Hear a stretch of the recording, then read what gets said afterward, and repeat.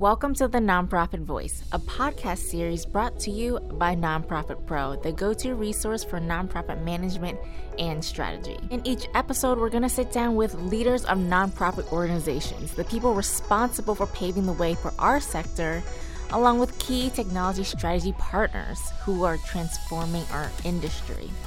Here at the NonProfit Voice, we'll have refreshing conversations in which we will all learn more about the convergence of nonprofit and technology. Be sure to follow us on social media and visit our website to find more episodes of the NonProfit Voice. And you can download all of the NonProfit Voice episodes on iTunes, Google Play, or Spotify. We will have all the links down below.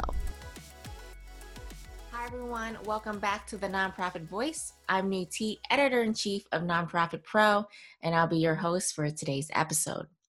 And today's episode is supported by Philadelphia Insurance Companies. Learn more at phly.com about their 30 years of providing customized insurance solutions that meet the unique needs of nonprofit and social service organizations. And as always, I'm so happy that you're here today. Thank you so much for joining me on today's podcast. And waiting on the line with me today is Kevin Duger. He's the Executive Vice President of Kendall Johnson. Hi, Kevin. Welcome to the show. How are you doing today? I'm doing great. Thank you for having me today. Awesome. Happy to hear it. So before we get started, please just take a moment and tell us a little bit more about yourself and about Kendall Johnson. Of course. So I am a Philadelphia suburb native. I went to high school at St. Joe's Prep. For anybody that's in this area and knows the school, St. Joe's University. And I accidentally got started in the insurance brokerage business in June of 2004, thanks to some folks that I met through my network at St. Joseph's University. It's been an incredible journey since I started at JKJ in 2004. The company is completely different today than it was then. And even going back to when the company was founded in 1959, it's a completely different company. Without going into great detail about all of the different historical facts of JKJ, one of the things that stands out the most is our sister or former predecessor company, the Johnson Companies, is the creator and the sponsor of the first 401k plan in the United States. And to this day, JKJ and our employees at JKJ retain the first 401k plan that was created in the U.S. Oh, that's so cool. Yeah. And I didn't know you were a St. Joe's graduate. I grew up in Delaware, and I moved to Philly in 2017, I think the end of 2017.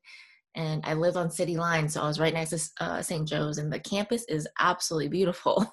It is. There's a lot of people in the insurance industry, not just in the Philadelphia region, that are graduates of St. Joe's, but obviously all across the area. But it's an incredible school that's done a lot over the last even the last decade. It's transformed from what it used to be. Oh, for sure. It's a very reputable school in Philly, and that's really interesting to know. All right, great. So, as Kevin is the expert on the topic, I've asked him to join me today to talk about insurance agent relationships with nonprofits. We're going to talk about the role of insurance. We're talking about the role of insurance agents, how they can better support nonprofits, how to better build relationships with them, and much more. So let's get into my first question. Kevin, so, let's just start with the basics here. What is I can't say this word today for some reason. What is an insurance agent's primary role with nonprofits? I think the role has evolved since I started in the industry in 2004. But in its simplest form, it's to be an advocate for and a champion for that nonprofit that we represent. That advocacy and being a champion for those companies takes a lot of different. There's a lot of different forms that it can take. There's a lot of different people that participate in that effort. But at its core, it's being an advocate, an ardent advocate for the nonprofit that we represent. Great. And can you talk a little more about how these agents can support nonprofit customers and show value? Yeah, I think early when I got started in this business, I asked a lot of people a lot of questions in many different industries just about how they became successful and what they what variables that they would attribute to their success. And time and time again, the one of the answers that resonated was just being available and being a normal human being rather than trying to be everything to everybody. And so I think in terms of being able to show value and supporting customers, I think the same could be said for almost any industry, where if you treat others the way that you want to be treated, and you just and you're there, you're present, you answer the phone calls, you show up to support in person, whether it's meetings or events, and you commit yourself to getting answers to the hurdles and the problems that these companies have, that, while it seems very, very elementary, I think that's where most people end up failing. Either they choose not to put the extra effort in, or quite frankly, they don't have the resources and don't know where to turn for it. So I think when you talk about supporting those customers and showing value, I think that's what it comes down to. I've been fortunate enough, I'll say this, within JKJ to be blessed with a ton of resources that have been made available to me.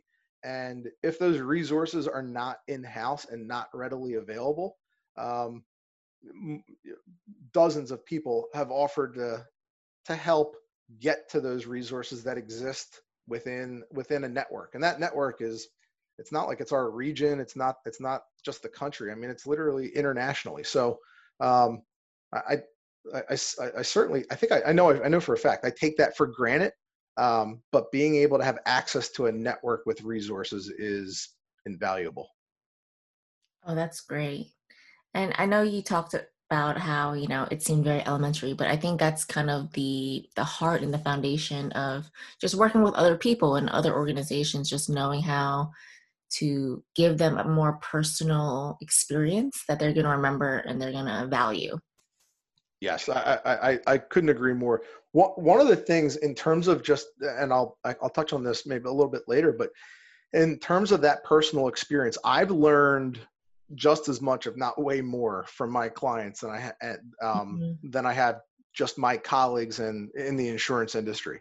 And I think getting immersed into again, a nonprofits company, understanding what makes them tick, looking at their funding sources, looking at understanding what makes up the composition of their board of directors, just understanding the business of the nonprofit is, in my opinion, it's just as important as understanding the insurance products and the programs that would fit that company's needs. Yeah, I think that's invaluable because, for-profit companies and nonprofits alike, every organization, every company is different. They're going to have different experiences and different needs, and just expanding that, that knowledge base of yours, I think, yeah, it's super important and it helps you grow in the long run. Very much so. I agree. Great. So, we know how important insurance is for nonprofits, but I think sometimes nonprofits, it's new territory for them. And then I think they're still trying to understand it. So when they are looking for an insurance agent, what qualities should a nonprofit look for? So there are there are variations of different models, I'll call it assessment models, that I think all companies, but specifically nonprofits, have undertaken when they're trying to figure out who the best partner would be. The traditional model that we've I think, fortunately for buyers, I think they've migrated away from trying to engage multiple insurance agents and brokers in a I'll call it a bidding process. And most sophisticated nonprofits have moved towards identifying who their insurance agent or broker is going to be prior to starting any type of representation process.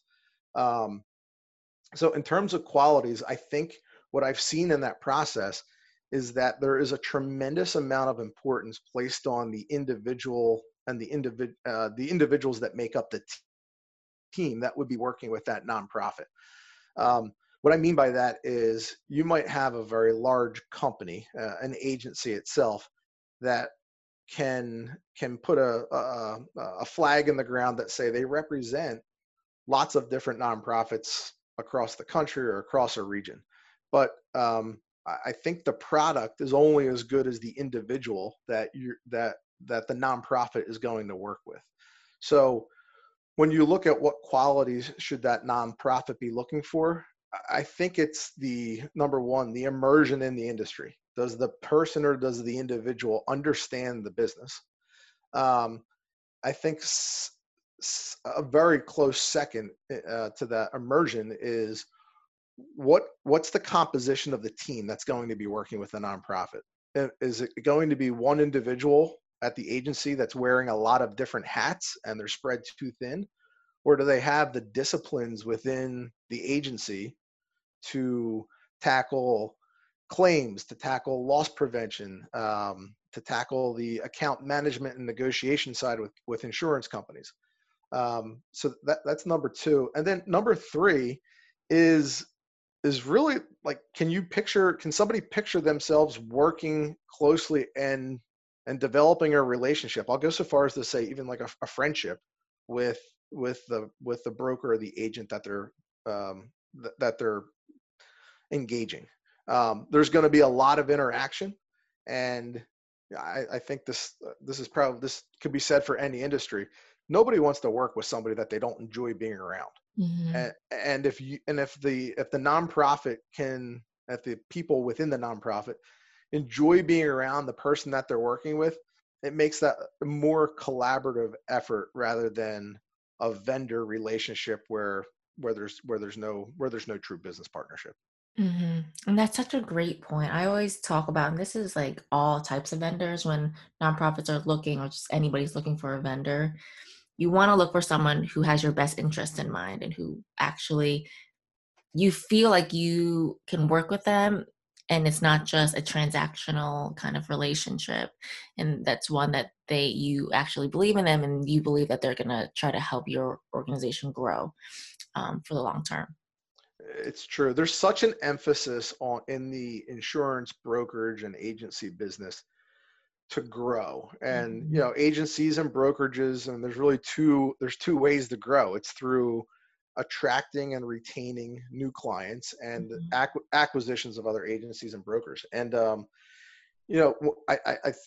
think our industry falls into the trap a lot of trying to be everything to a lot of different disciplines and a lot of different industries rather than being really, really good at one specific discipline. So that's what, it took a little while to understand that in my personal career, but that I think is, I wish I was able to do that, not understand that, but wish I was able to maybe, to do that a little bit earlier in my career, because Yeah.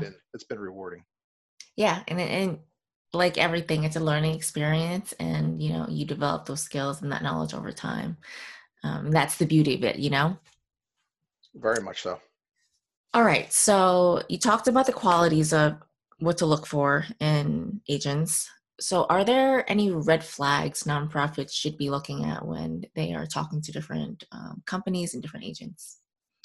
Um, Yeah, I get in terms of red flags. Like if I was, so I'll put it this way: I serve on the board. I'm the board chair for a very large nonprofit human service agency. So if I look at it from the flip side of us hiring an insurance agency or brokerage, um, one of the things that I look for is to understand what's the culture of the company that we're working with. Meaning, is this company more concerned about um, growth through trying to attract tons of new clients, volume, or acquisitions, or are they really concerned about the well-being of my business? Because the reality is there's a lot of sweat equity and effort that needs to be put into creating a successful relationship. So that's one of the variables that I would look for. And depending on what we see, yes, a red flag could go up there. Um, I would also look at the individuals that make up that team. Like I'd mentioned earlier, um, there are certainly reasons why people would leave a company to go to a different company.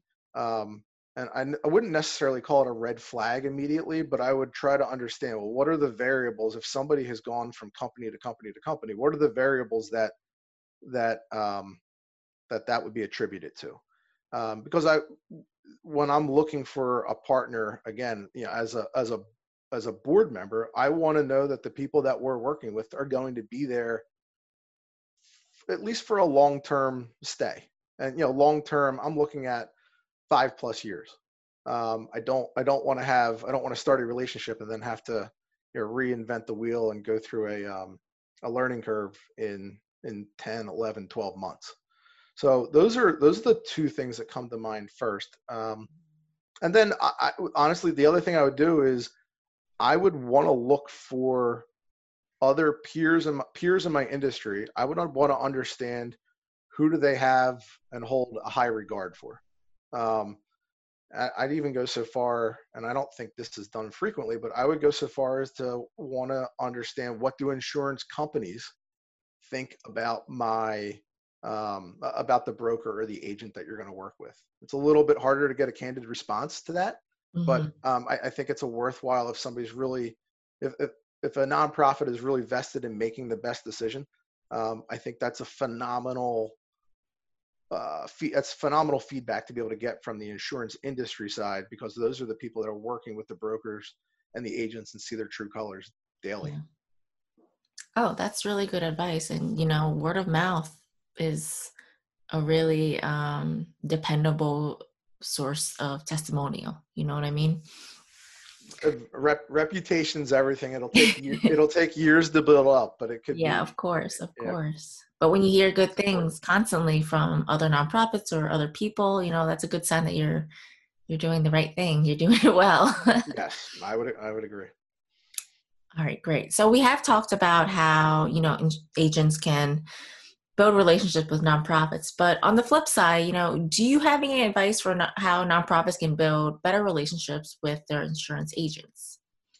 The one thing that I have seen that's worked well, and this is not just for me, but others that I've seen that have done this, um, where the relationships between the agent broker and the nonprofit extend to more than just one or two people.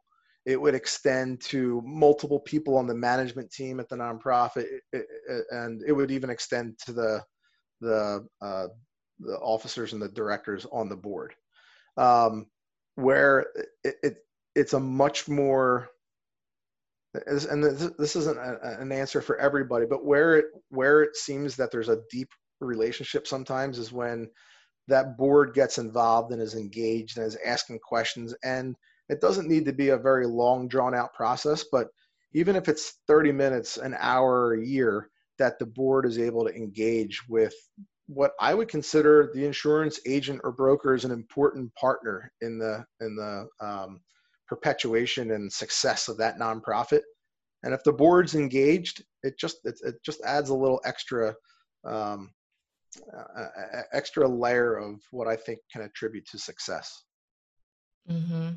And the board is, a lot of times in organizations, the board is the decision maker. So I think that's really important to leverage them. Very much so.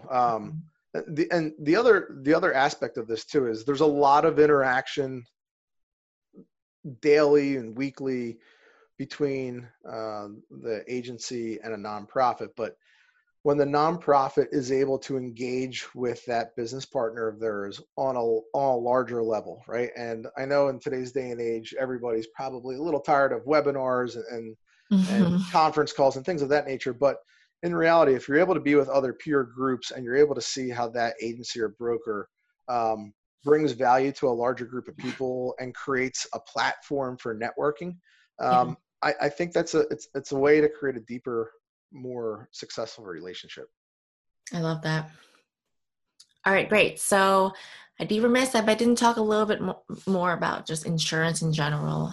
So I have one question here for you. Are there any emerging risks right now that nonprofits face where they should be considering other insurance protection? And if so, what other coverages should they invest in? Well, yeah, it's a tough question because there's a lot of products out there. And I'll use this example because we're still living it now.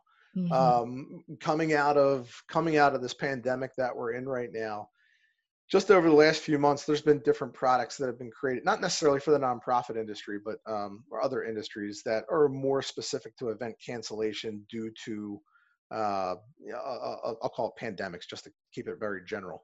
But something that a lot of nonprofits, I think the sophisticated or the ones that have a good infrastructure understand this right now, but the evolution of the risks that revolve around cyber liability and the protection of your IT infrastructure, it's only going to be getting more complicated. And I hate to use the word scary, but that's the reality. Mm-hmm.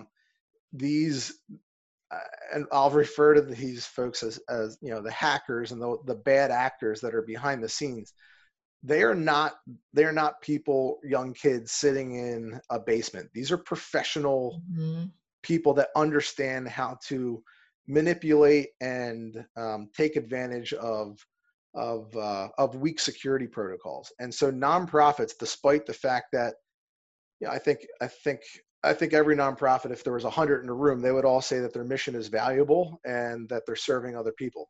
These hackers and the bad actors, they don't discriminate between companies that have a good human mission and others that might be a little bit different. So that, I wouldn't call it emerging because it's been around for a while, but it certainly is an evolving risk. And similar to a lot of other insurance policies, I don't look at insurance as the answer to this problem. I don't even think it's the solution. It's a safety net. Nobody wants to use the insurance policy to get their business back to where it was.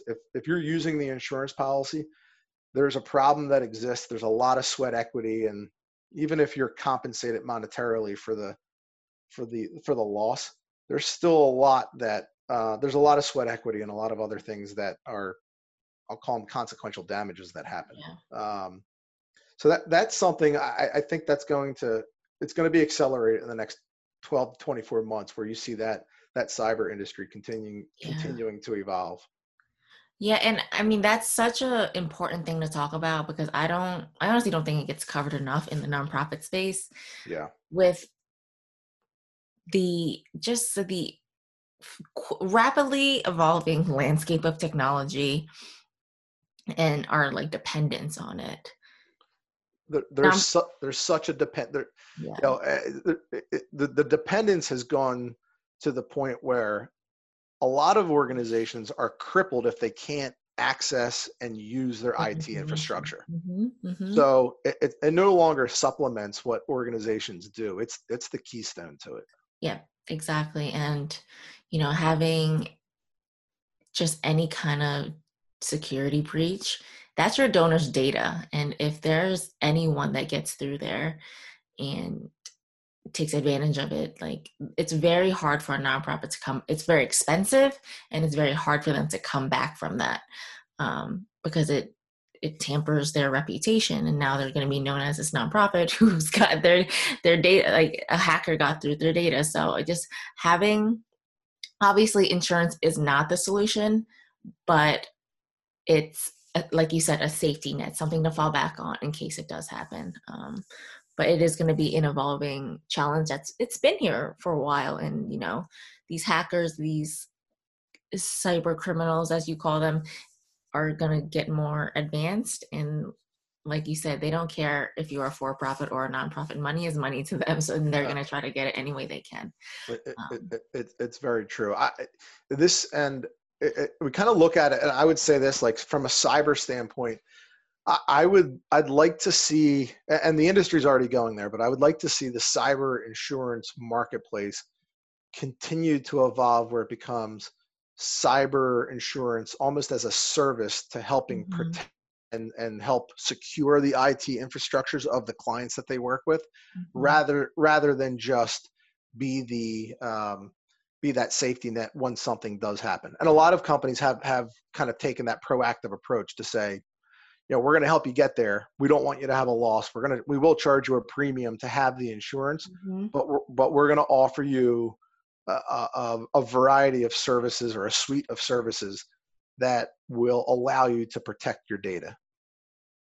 Oh, I love that. And I think especially with the pandemic and how heavily just everyone relied on technology and being online, I think that trend is going to continue to grow to a point where these services are needed now.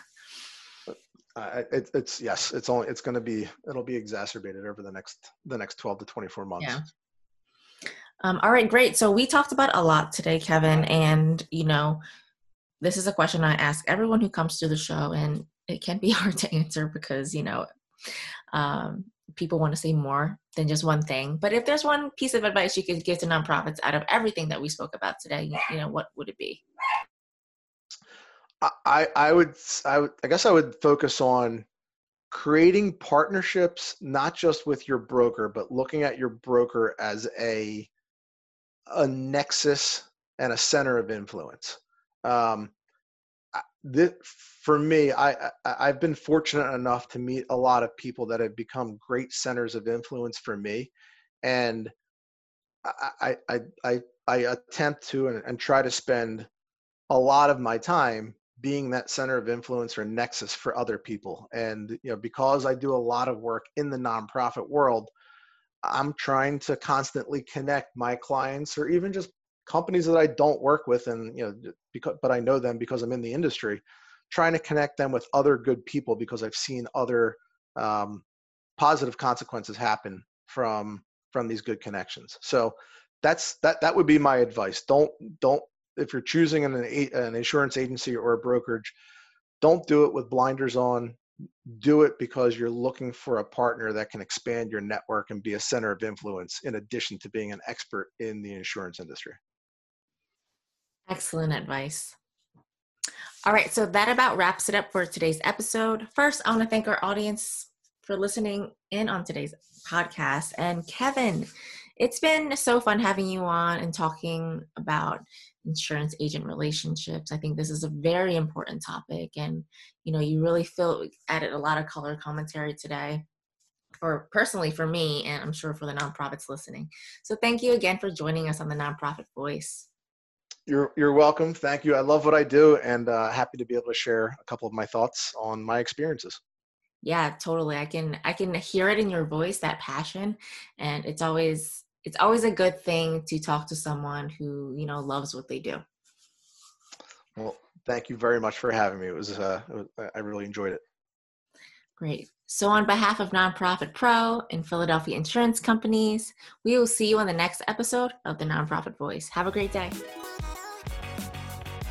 Thank you so much for joining us. We look forward to seeing you on the next episode of the Nonprofit Voice. You can listen to more episodes of the Nonprofit Voice at nonprofitpro.com/podcast/the-nonprofit-voice. And remember, for your convenience, you can stream any and all episodes of the Nonprofit Voice on iTunes, Google Play, and Spotify.